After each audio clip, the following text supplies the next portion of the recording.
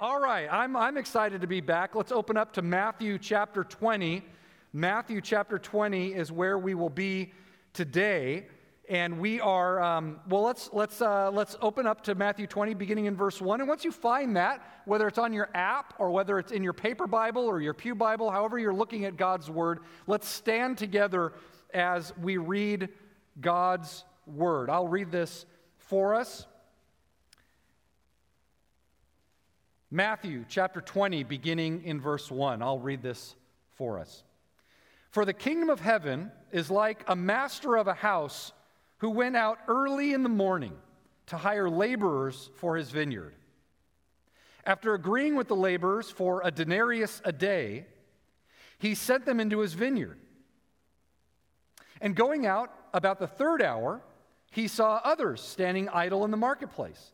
And he said to them, "You too go into the vineyard, and whatever is right, I will give you." So they went. Going out again about the 6th hour and the 9th hour, he did the same thing. And about the 11th hour, he went out and found still others standing. And he said to them, "Why do you stand here idle all day?" And they said to him, "Because no one has hired us." He said to them, "You go into the vineyard too." And when evening came, the owner of the vineyard said to his foreman, "Call the laborers in and pay them their wages, beginning with the last up to the first."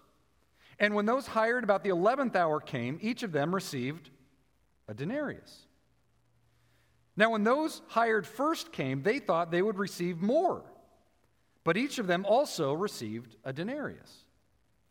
And on receiving it, they grumbled at the master of the house, saying, "These last ones worked only 1 hour, and you've made them equal to us, who have borne the burden of the day and the scorching heat." But he replied to one of them, "Friend, I am doing you no wrong. Did you not agree with me for a denarius? Take what belongs to you and go. I choose to give to this last worker as I give to you. Am I not allowed to do what I choose with what belongs to me? Or do you begrudge my generosity?" So the last will be first, and the first last. Let's pray. Father, we're thankful for this time. We're thankful for your word. We ask that you would allow it to sink deep into our hearts, and that your Holy Spirit would come and partner with this word, the words of Jesus, and do a work in our lives. We pray in Jesus' name, amen. You may take a seat. So we have been spending the summer, and last week I want to thank Jim for stepping in and filling the pulpit on my behalf. I've not yet had a chance to listen. Again, vacation. This week I'll listen. Monday's a great day to get caught up on this stuff, but thank you so much, Jim, for bringing God's word last week. So we've been hearing this summer, spending time listening to the stories that Jesus told. And we're reminded that when we come to our child's bedside or our grandchild's bedside, they don't say, "Grandma, read me some statistics." They don't say, Grandpa, what are the polling numbers? They don't say, Dad, give me a lecture, right? I don't know if your kids do that. If they did, they're more godly than mine, right?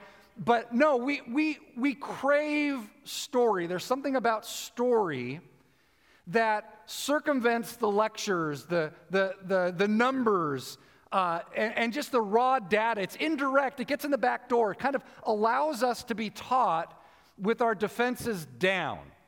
Because when someone comes straight at us, we have a tendency to have our defenses up.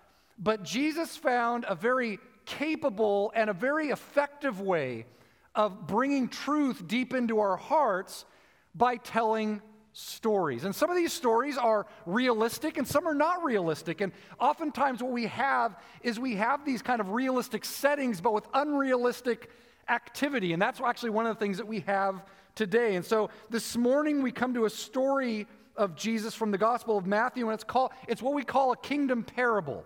And in kingdom parables, Jesus is trying to illustrate what is the kingdom of God, Or better yet, if God is a king, what are the characteristic features of his reign on this earth? So when, as Americans, we know what the characteristic nature of being an American, not just an American, but an American, right? We know, all right, sorry, I'll be here all week with the jokes. I thought a week off would help, but evidently it has not. But this idea that we know what kind of the characteristic nature of being an American is, or some of the characteristic nature of being European, or being being Italian, or being Spanish, or being German or English, those kind of characteristic features. And so the question that Jesus is asking, or is trying to answer, is if we are citizens of the kingdom of God under his reign, then what are the characteristic sensibilities and issues that come with being part of that kingdom, of that reign? And so the kingdom of God, Jesus tells a number of stories that talk about and that illustrate this idea of what is the nature of the kingdom of God. What is God's reign like? What characterizes his manner of governing?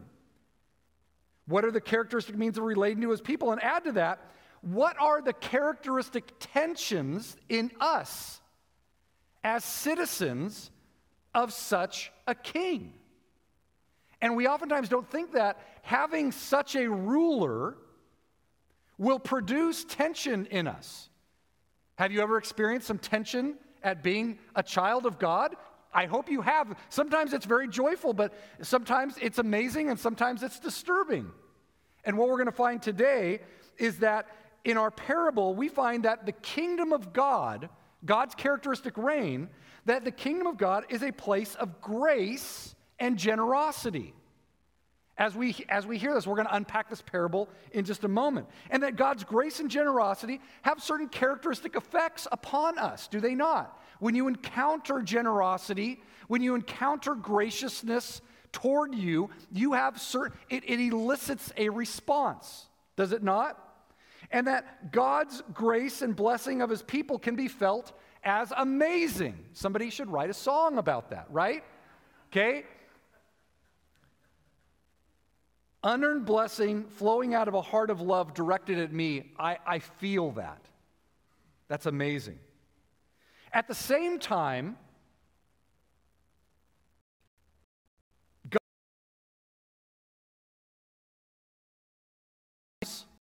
disturbing. Nobody wrote that hymn. Disturbing grace.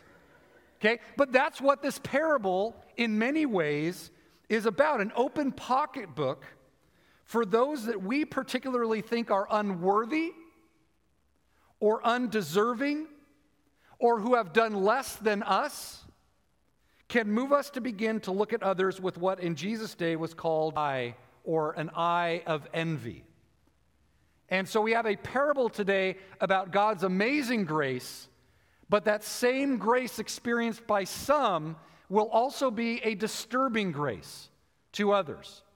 And we ask the question, what does it mean for us to be citizens of this sovereign, in this kingdom, where such amazing grace is poured out, oftentimes not on us, but on other people? And what happens in our own hearts when we encounter that king? You guys with me today? All right, let's dig in. Let's take a look. Matthew chapter 20, verse 1. Let's look at this parable and see where it directs us. I don't know, are you ready to be disturbed? I might not even have to ask this question because you might already know what I'm talking about, right? Where you see someone experience the blessings of God and you're like, you got all kinds of thoughts about that person. And you might even say some things about that person because they don't deserve that. What do we do when we serve a God who loves to be generous? What do we do? And he doesn't really care who he pours it out on either. He doesn't follow our own sensibilities. And so what do we do as children in this kingdom, as people in this kingdom? What do we do? All right, Matthew chapter 20 and verse 1.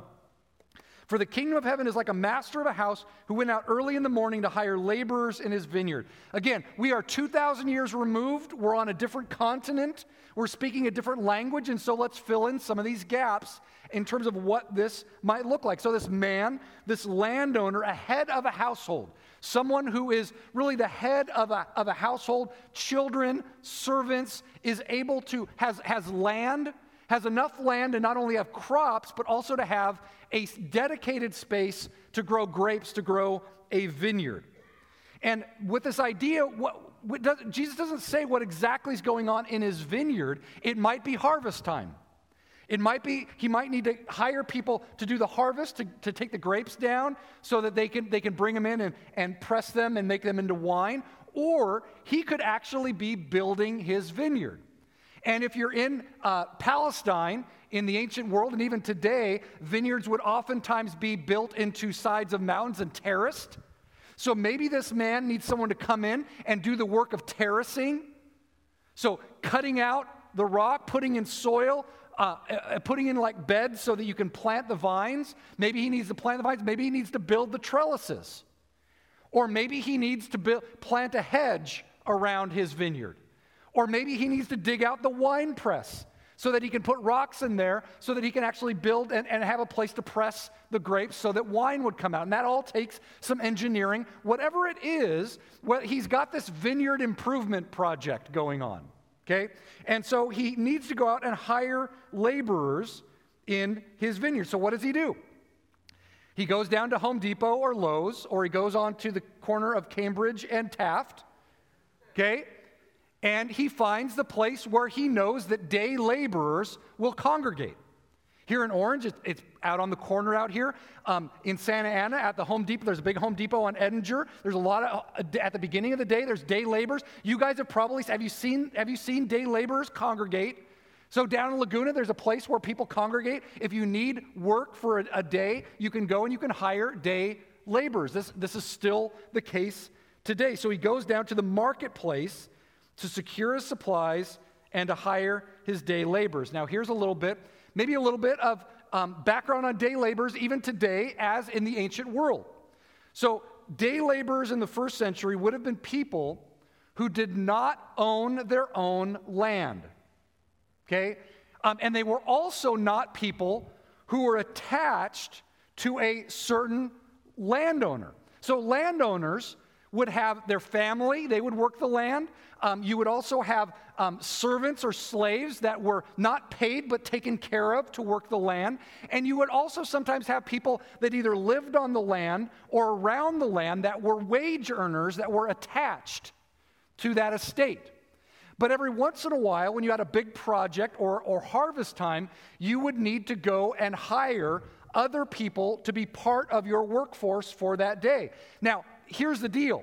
People with land in the ancient world, there weren't banks or paper coinage, or even right now we have invisible money, right? And the government likes to print a lot of invisible money.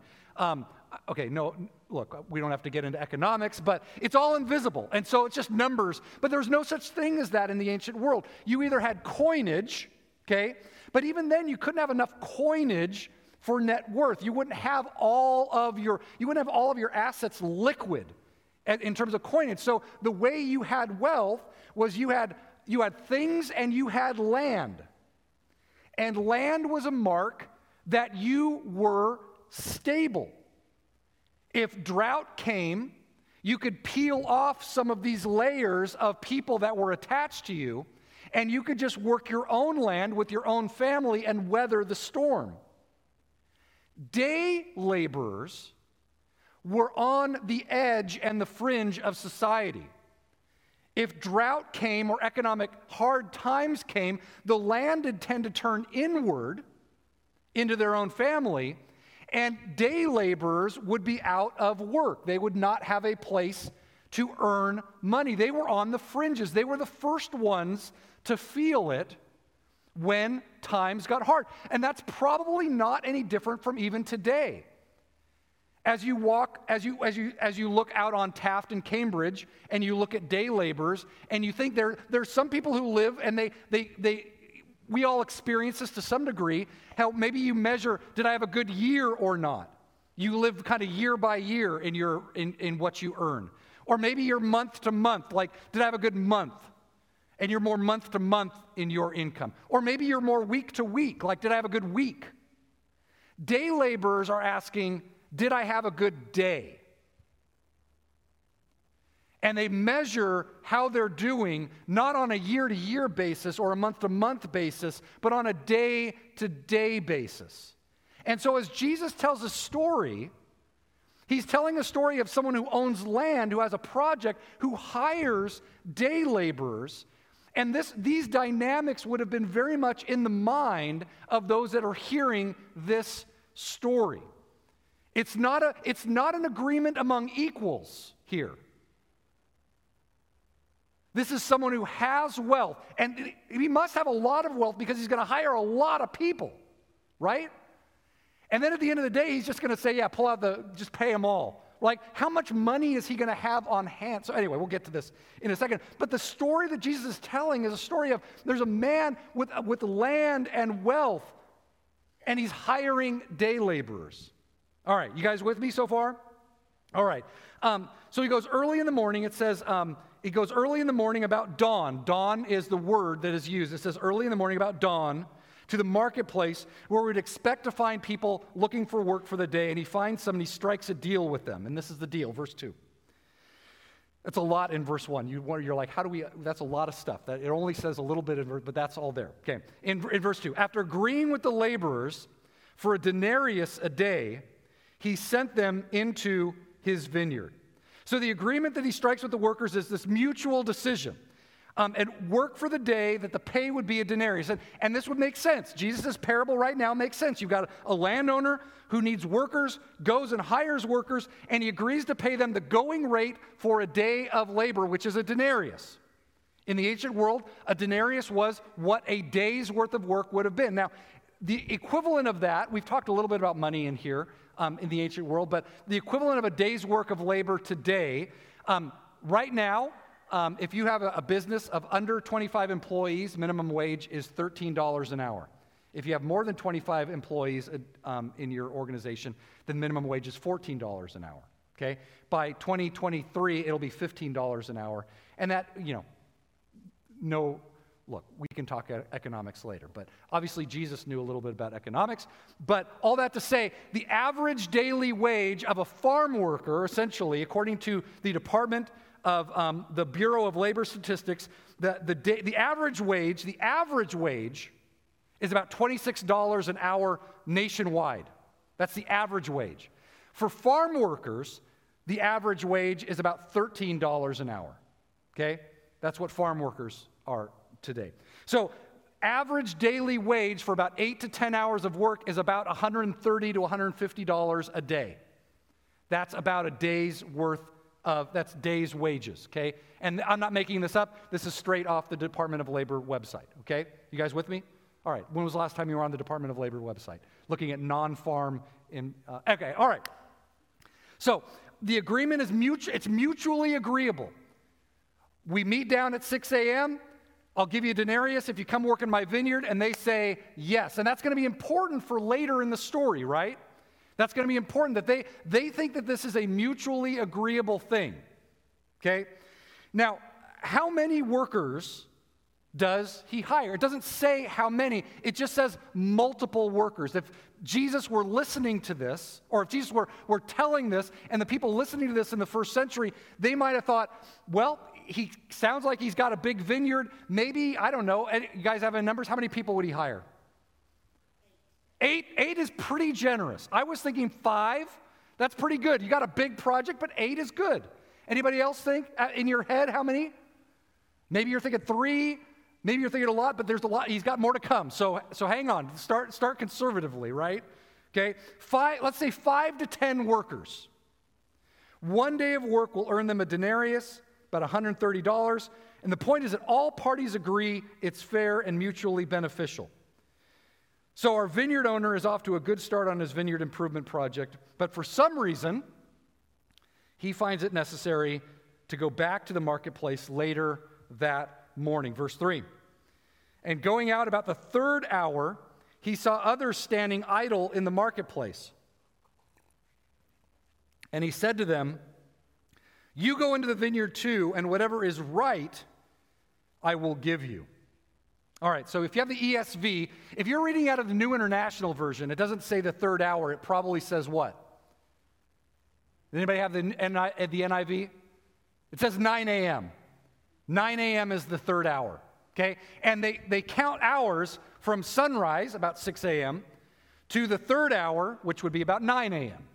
So he goes at 6 a.m. and he finds workers, comes back, then he comes back, same place, and he finds more workers at 9 a.m. And then he says this, he doesn't agree to a denarius, he agrees to whatever is right or whatever is just. Now, those it says in here, there's a lot of different interpretations of this parable about what does it mean that they're standing idle in the marketplace. To some people are going to say, these people are no good skis. Okay? That they're lazy, that they're standing idle. But really, if you have 20 people on the corner or at Home Depot or in the marketplace, and a guy comes and says, I need 5 guys, how about you? And pick 4 friends, and then they grab their 4 friends, you jump in the back of the truck, and they're off to go, right? And then there's other 15 that are still waiting for other work. Now, he comes back 3 hours later at 9 a.m., and there's still some people there. So he says, okay, let's take some more. So 9 a.m., his project seems to be large enough to justify enlisting these others. And again, it says he gets more workers, plural. I don't know how many now. What do you guys think? More than 1. 3 more. Let's go 3 more, okay? So he started with 5 to 10. We'll go 8 just for Mary Beth. And then he gets 3 more, so now he's up to 11. Why don't we round it up to 12? Because that's a good biblical number, okay? So at 9 a.m., he's got 12 people. Now, no promise of a denarius. Just go into the vineyard and you'll get a fair wage. What would be a fair wage? A denarius, 1 denarius, in Roman currency would be 16 assarians. An assarian, so 1/16. You got 1/16 of a denarius is an assarian. So right now, we'd be at 12 assarians, 3/4 of a denarius. Okay? So they go.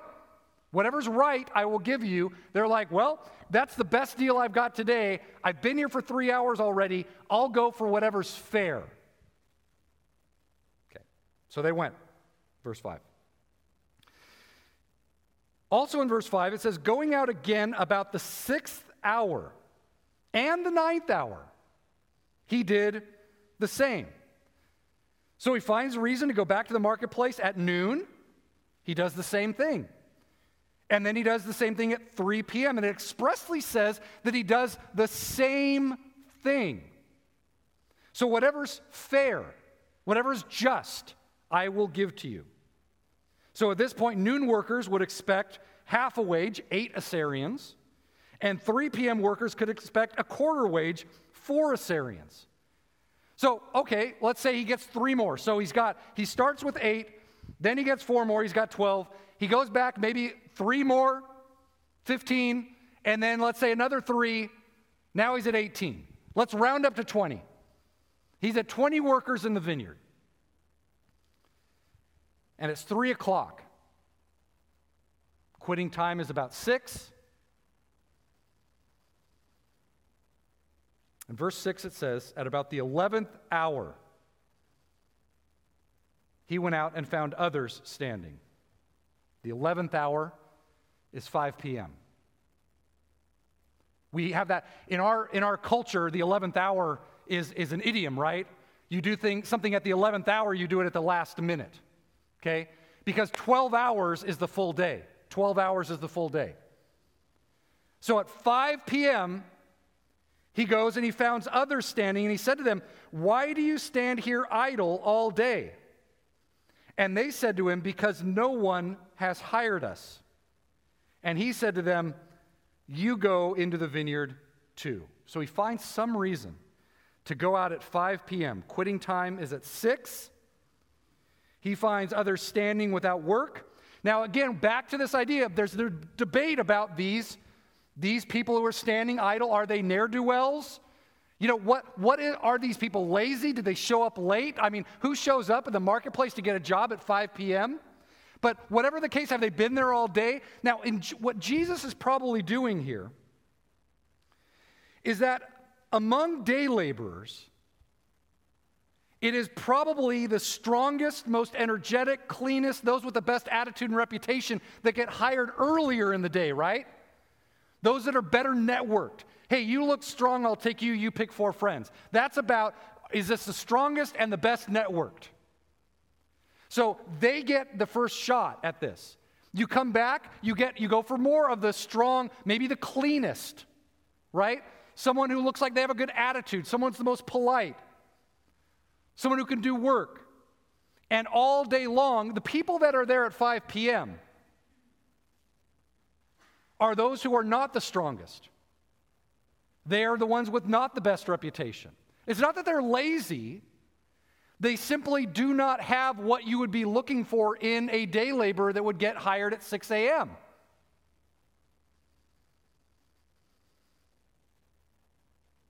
So in descending order, those who do not appear as strong, as energetic, as well-kept, questionable reputations, this is what the owner of the vineyard found. He found the least, the last, the overlooked, and the rejected. They had been there all day. Multiple people had come by to hire day laborers, and these people had been overlooked and rejected over time all day. And his words are emphatic. If you look back in this passage, he says, even you go into the vineyard too. Even you go into the vineyard.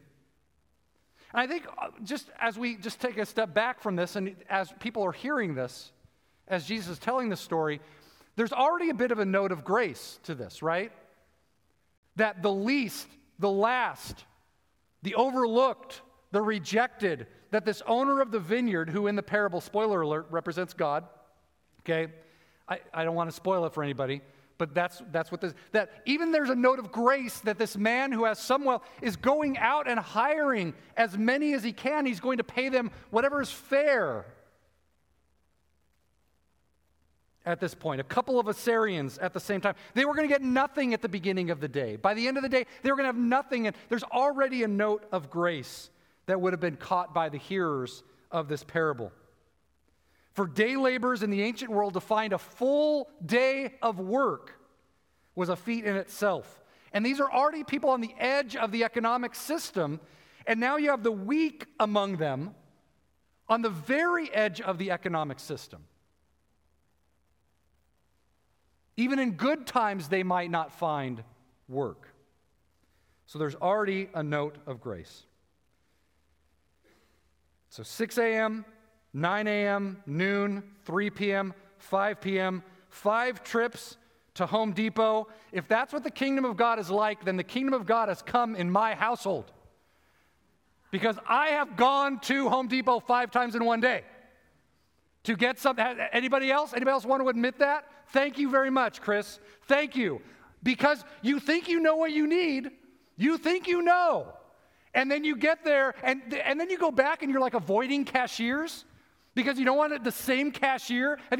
Look, I am not the only one. I know I'm not the only one. Okay? But if this is what the kingdom of God is like, then I feel very godly. Right? All right, there you go. So all that to say, 5 trips to the Home Depot in one day, there you go. The more trips to Lowe's, Home Depot, the more godly you are. Just remember that. Okay. All right, and then we come to a very unexpected twist in this parable. And this is what Jesus is doing. And all this to say that, again, this is a very familiar image in the ancient world, but this would not have been, like, parables are realistic and unrealistic all at the same time. It's realistic that a man would go down and hire vineyards. It's unrealistic that a man would go this many times and have workers come. But Jesus is building to a point. Because Jesus is not just telling a story, he's teaching something, and he's teaching it through the back door. We all know what we would feel like if we were hired early in the day and more people kept showing up. Now, we'll get to that in just a second. Verse 8. When evening came, the owner of the vineyard said to his foreman, "Call the laborers and pay them their wages, beginning with the last up to the first." And when those hired at the 11th hour came, each of them received a denarius. So it became evening, 6 p.m., the 12th hour, quitting time, 6 p.m., sundown. And it was customary, according to the Torah, for a day laborer, you could not hold their wages to the next day. The Torah even realized that people who were on the edge of the economic system, if they worked that day, you needed to pay them at the end of the day because that was probably what they were going to use to feed their family. Because they didn't have savings, they didn't have land, they didn't have crops, they didn't have storehouses. They needed the wage at the end of the day. Now, this is one thing about the ESV that I think does not do justice to the parable, the way they translate this, because it says, when he calls the foreman, it says, pay them their wages. But that's not what it says in Greek. Because if that were the case, you would expect, pay them whatever's fair, their wages. Whatever their wages are, pay them. So you would expect the Assyrian breakdown, right? But the owner of the vineyard doesn't say pay them their wages. He says, call them in and pay them the wage.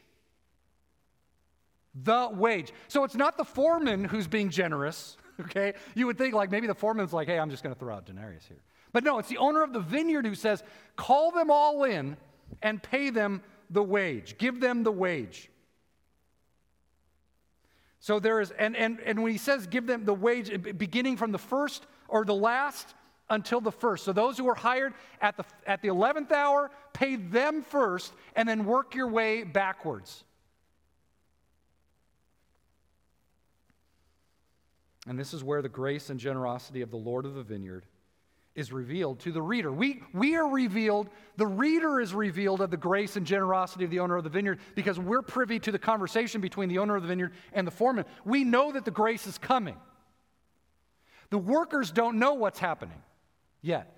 The last ones come and they get a denarius, a full day's wage. And this is where we see the impact of grace, this double-sided, amazing and disturbing grace. The last come first, they all receive a full day's pay. Those rejected by other employers, who only worked for a short time in the cool of the afternoon, no less, when the shadows were getting longer and there was more shade, when there were many other workers working alongside them, so that many hands make light work, they all receive a full day of pay. This must have been jolting to them. This must have been strange, surprising, a surprising departure from the world of day laborers who were oftentimes taken advantage of. I would imagine the same is the case today. These are people without a lot of protections. They're already on the edge of society. There have been story after story in the Central Valley of migrant workers getting bilked out of their pay for a whole season. Unethical people that would take advantage of those without protections. In a world of cheap labor, where most of the day laborers are at the mercy of their hirers, they must have thought, I didn't earn this today. This is not what I'm worth today. I only worked 1 hour. I think the interesting thing about this parable and other parables, we don't hear their response. I was thinking about the parable of the prodigal son. You guys, we talked about the so-called parable of the prodigal son, the story of the father with 2 lost sons. The prodigal goes away and comes home, and he has a speech prepared, and we hear a lot about what he's going to say, but once he's brought in and his father embraces him, and they kill the fatted calf, he's just seated at this table with a robe on and sandals on his feet and a ring on his hand, and this calf slaughtered before him, cooked up, ready to go. We don't hear another word from him. We don't know what his response to grace is. And I think in many ways, we don't need to know because we've all experienced this, that when we've experienced grace, it leaves us kind of speechless. Like we're dumbfounded. When somebody is super generous to you, you say, I don't know what to say. thank you. Sometimes it's just so overwhelming that you don't even know how to respond. I think when you think about watching a basketball game and somebody makes a last second shot, all you can do is go, yeah! You have no words. Either you sit in stunned silence or you're cheering, but it's very hard, the cordialities of all this. These people are just walking up expecting a couple of Assyrians. They're on the edge of society. At the end of the day, they didn't think they were going to take anything home to their family, and now they sit with a full day's pay. I mean, you can imagine just the jaws drop, okay, what do you say? I mean, do you say, well, this isn't really what I am worth? No, you say, thank you. What do you say? So when people experience grace, real grace, I would argue that we're dumbfounded by it. We're speechless by it, or we're cheering, and we have no idea. We're just letting loose. And so whatever's happening, we don't know what their response is. We know what a proper response to grace is, right? It's gratitude. And Jesus' hearers would have expected that these folks would have felt a rich and deep sense of gratitude. Even if they aren't saying anything, they're dumbfounded. But the proper response to grace is gratitude. When people encounter grace, the real thing, a real surprising turn of grace. The thing about grace is grace always comes in a surprise. If you don't experience it as a surprise, you're planning on it, that's not great. It's coming. You're planning for it. But real grace is when it takes you off your feet. It lands you on your heels. You don't know it's coming. And when people experience that kind of grace, it knocks the words out of our mouth. Standing in the middle of a vineyard at 6 p.m. with a denarius in your hand, when at 5 there was no dinner for you or your family. Sitting at a banquet table in front of a now cooked fattened calf, robe, ring, sandals, when you were just hoping to come home and become a servant. Grace is amazing. But grace does other things too. We don't often talk about it openly, but grace also has a tendency to disturb us. Verse 10. Now, when those hired first came, they thought they would receive more. But each of them also received a denarius. And on receiving it, they grumbled at the master of the house, saying, "These last worked only 1 hour, and you have made them equal to us, who have borne the burden of the day and the scorching heat." And maybe there's a bit of understanding that we might have to these folks, because they worked all day long. They were there at 6 a.m., Johnny on the spot, not late, ready to go. Work boots on, tool belt on, ready to go. They planned ahead. And understandably, they begin to imagine they might be getting more proportionally. The last people come in, they get a denarius, but they've been there all day. Now, at the beginning of the day, a denarius sounded like good money. But if we had known what you were going to do, we had known you were going to do this, we worked 11 more hours than the ones who came last. But they received what we had originally agreed to work for. And so, in this case, the response to grace is not gratitude. The response to grace is grumbling. They grumbled at grace. Now, here's the deal. Their complaint is directed against the vineyard owner. But the envy they feel, because we're going to talk about envy in just a second, the envy they feel is directed at the other workers. They grumble to the vineyard owner, but their envy is directed at the other their fellow workers, that their complaint is rooted in comparison. They, the last ones, worked only 1 hour in the cool afternoon, but you've made them equal to us. And they say, we've borne the burden of the day and the scorching heat. I've been to Israel. The first time I went to Israel, we climbed Masada. It's out in the desert. It was 110 degrees. Like, it's the kind of heat that you just wanted to punch people. Maybe that's just me, but that's how hot it was. And the Palestinian sun, now I've also been when it's been pretty cool. The next year I went back, it was 75 degrees. We walked up the snake path. We didn't, Anyway, but it can be hot. And look, it's scorching heat. You've made them equal to us. Now their complaint may have been directed against the owner of the vineyard, but their beef was with the other workers. The owner of the vineyard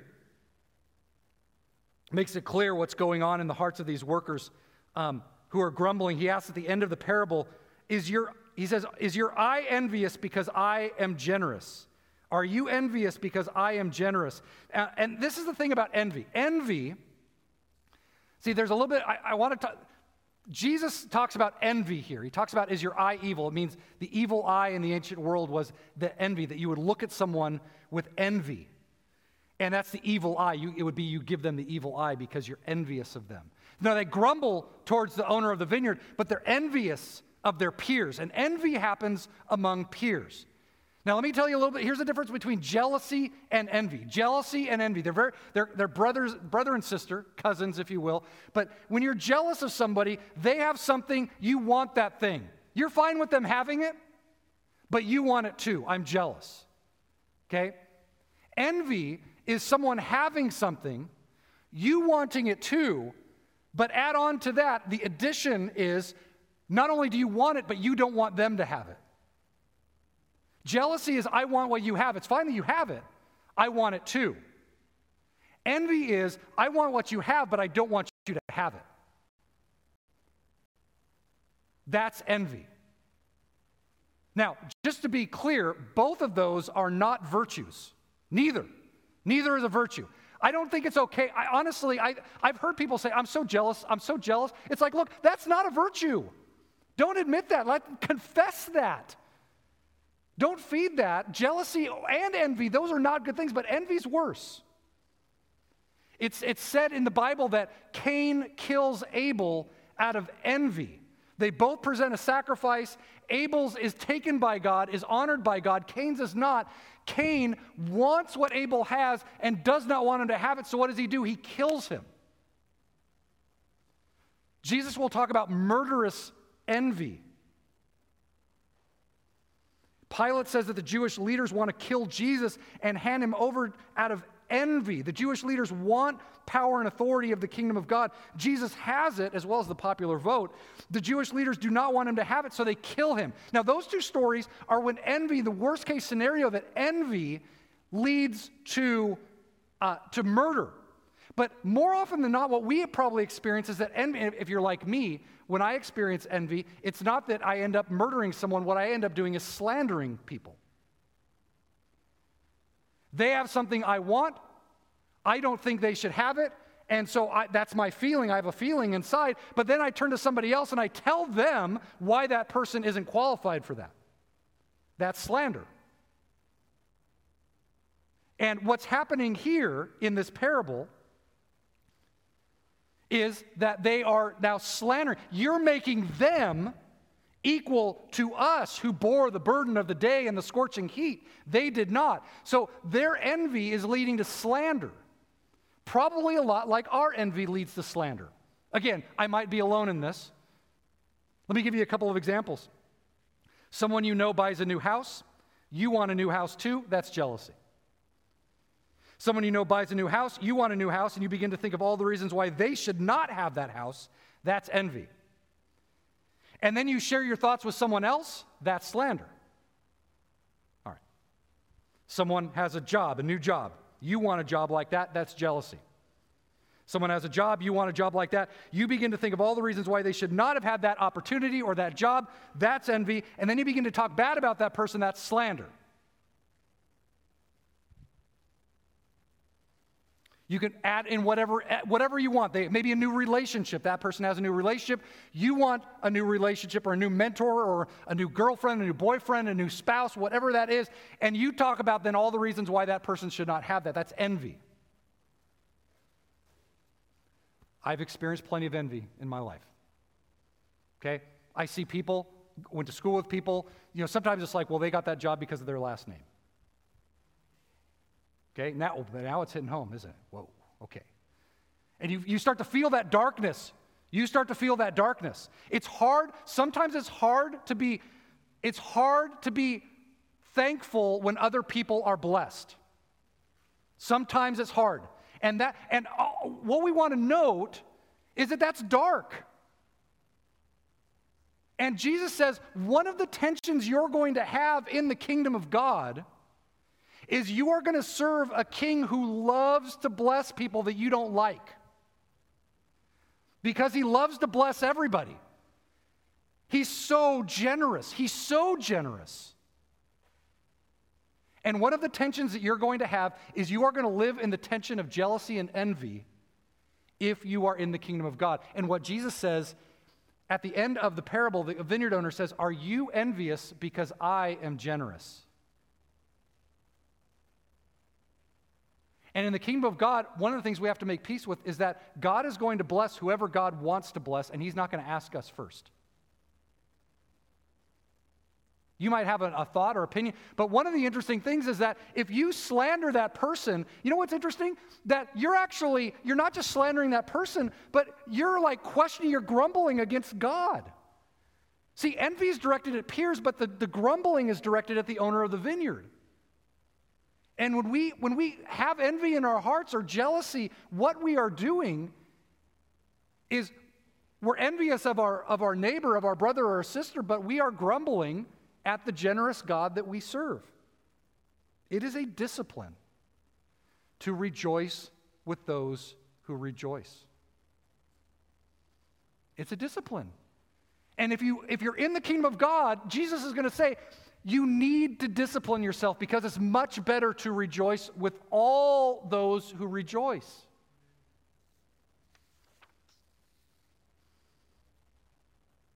Someone comes to faith on their deathbed, an 11th hour confession.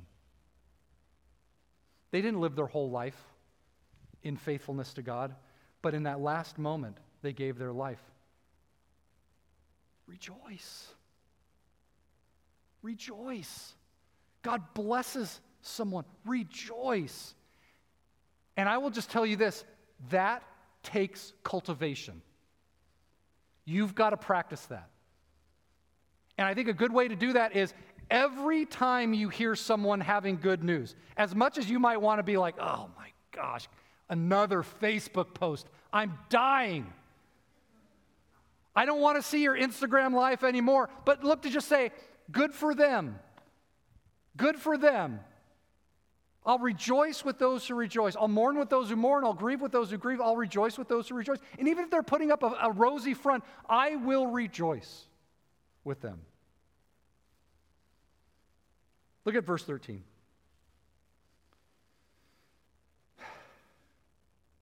What type of a man does this? What type of a vineyard owner does this sort of a thing? Pays men who worked for only 1 hour a full day's wage. Verse 13, to the grumbling worker, he replied to one of them, "Friend, I am doing you no wrong. Did you not agree with me for a denarius? Take what belongs to you and go. I choose to give to this last worker as I gave to you. Am I not allowed to do what I choose with what belongs to me? Or do you begrudge my generosity?" The New American Standard, or the New International Version says, Are you envious because I am generous? Notice what he does. Look, he's the owner of the vineyard, and this day laborer who he hired at the beginning of the day comes with a complaint. You know what I would do if I was the owner of the vineyard? Hey, get out of here. I don't know. Talk to the foreman. What does this owner of the vineyard do? Friend? Not, hey, worker? Like, hey, why don't you get out of here? He actually engages him. in conversation. He doesn't have to engage them in conversation. And I would just say this, if you have a complaint before God, look, God rejoices that you come with any complaint you might have. And he will receive you. He will also talk to you. And in this case, he doesn't snap back. The worker is a few rungs down the ladder from him. You got the Lord of the vineyard, the foreman, the other workers. He's not a peer. These are not peers. He's not obligated to have the conversation. A man who can pay out 20 denarii out of what is on hand is not obligated to a day laborer to listen to his questioning of his generosity. And he asks this question, did I wrong you? Did I wrong you? If we think about it objectively, the people who were hired at the beginning of the day actually did less work than they were contracted for because this crazy vineyard owner kept bringing in more people to do more of the work. Actually, they did less work at the end of the day than they would have done if he hadn't hired these other people.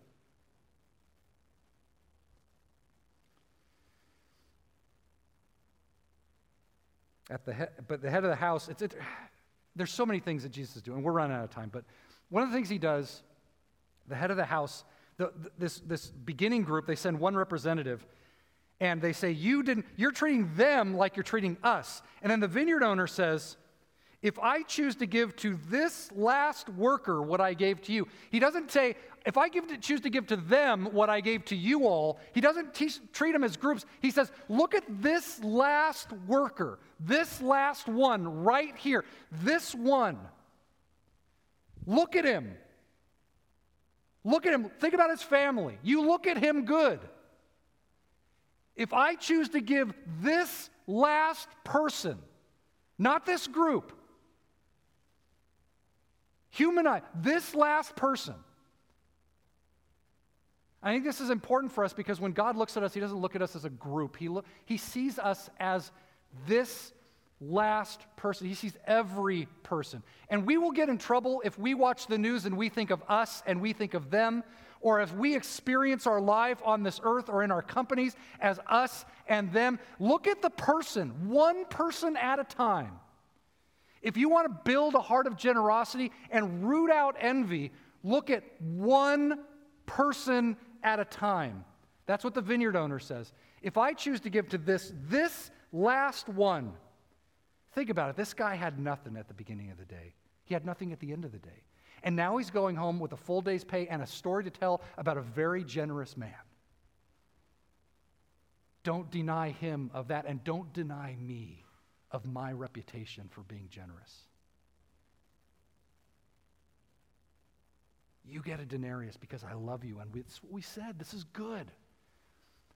Don't be envious because I am generous.